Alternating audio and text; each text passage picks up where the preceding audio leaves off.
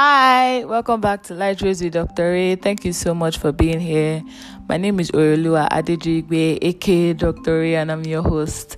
If this is your first time of hanging out with me on my podcast, thank you so much for being here. I do not take it for granted. I take time out of your busy schedule to chill with me. It means so much to me. Thank you.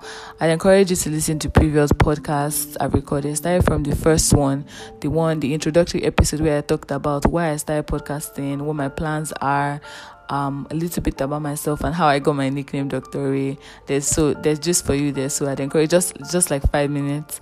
Then the podcast before this one was about struggling. It was for people struggling with porn, and I gave a few practical points that would help. So even if you're not struggling with porn, I'd encourage you to listen. The one before that was on comparison, so you should find 1 or 2 podcasts that would bless you. And please, it would mean a lot to me if you'd share any podcast that blesses you, anyone that resonates with you. I also love to get feedback, so send me DMs, emails, whatever tickles your fancy. Thank you so much. Okay, so today's business.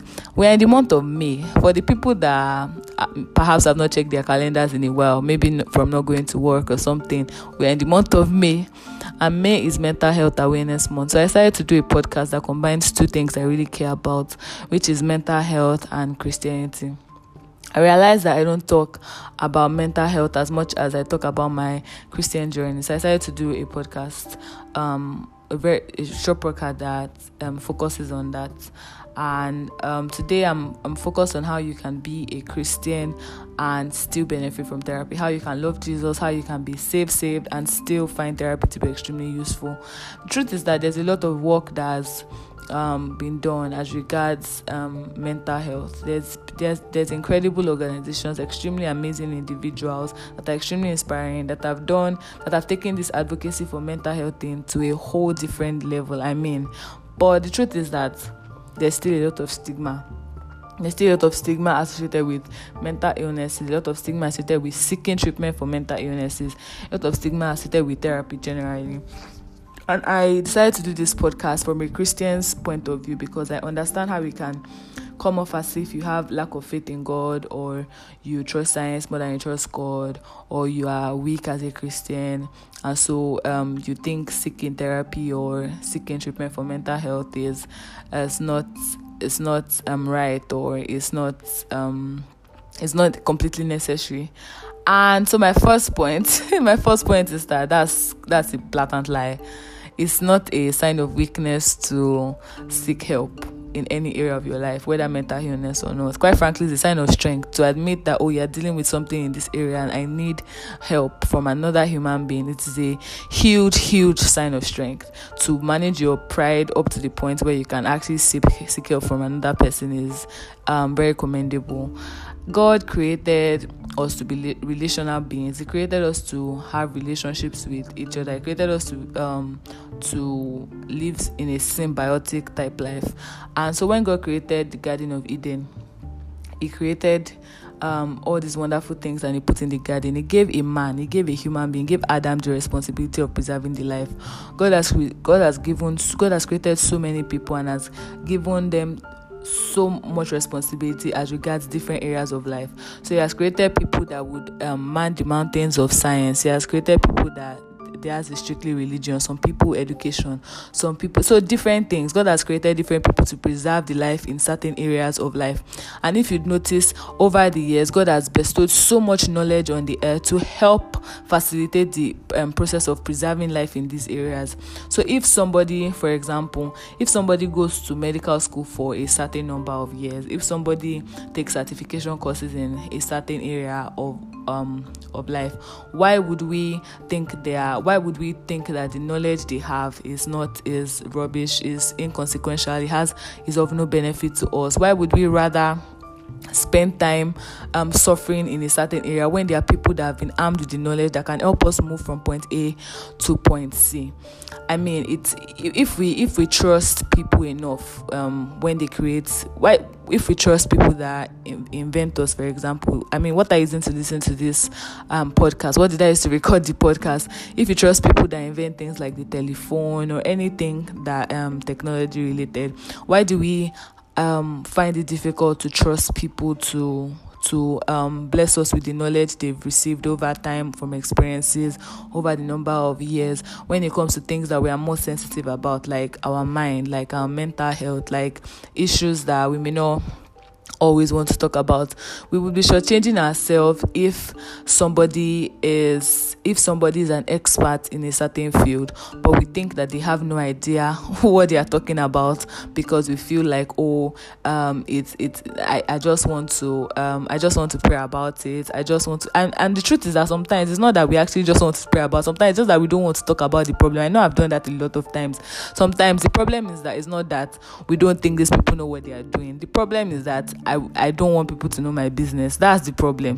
That is actually the issue sometimes.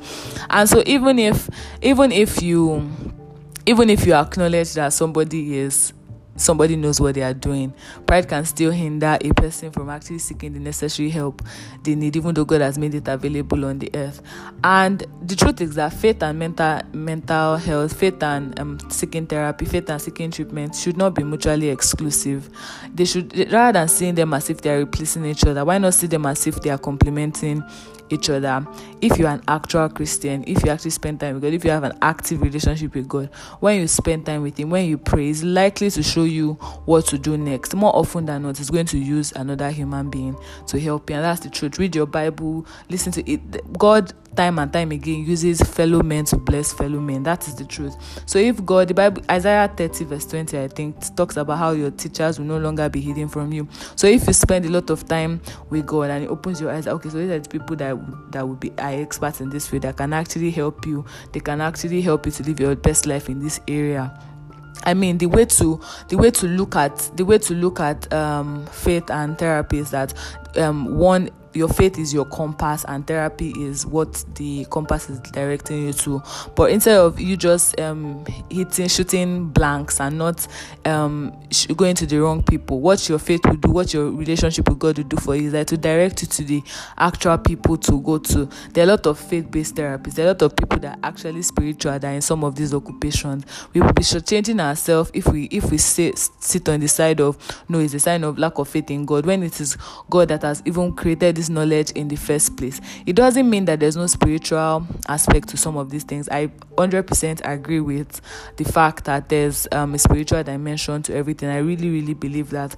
But like I said, God has put knowledge on the earth so that we can use it to move forward in our lives, so that we can use it to live holistically. So if you feel like, oh, this person is not a Christian, then go to people that share the same beliefs as you. The bottom line is that don't stay in darkness. Don't stay in an area of ignorance. do you want to go, if you don't trust people that have acquired knowledge over the years, do you want to go and spend all the time they've spent acquiring this knowledge before you get your healing in an area?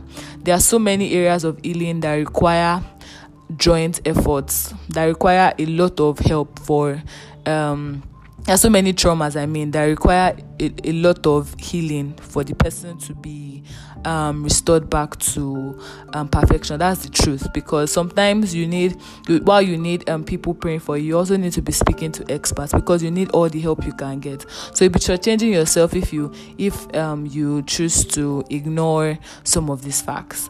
I know that this may be a sensitive topic for people, especially for people that have been betrayed in the past, or people that feel like or people that have heard reports they don't like from experts and all that. But I just want to use this mental health awareness month to just encourage anybody that is choosing to stay in ignorance or choosing to stay in pain in an area that they should be walking freely. Just seek the necessary help that you need. Spend time. If you're a Christian, spend time with God. Let Him direct your steps. And when He now shows you the people that, like I said, your teachers no longer be hidden from you, when He now shows you the people that would help you in that area, don't let your pride get in the way of that. I sincerely hope that even if it is one person that this podcast is for, I sincerely hope that this podcast will help move whoever it is from their point of pain and confusion and their illness to a point of redemption.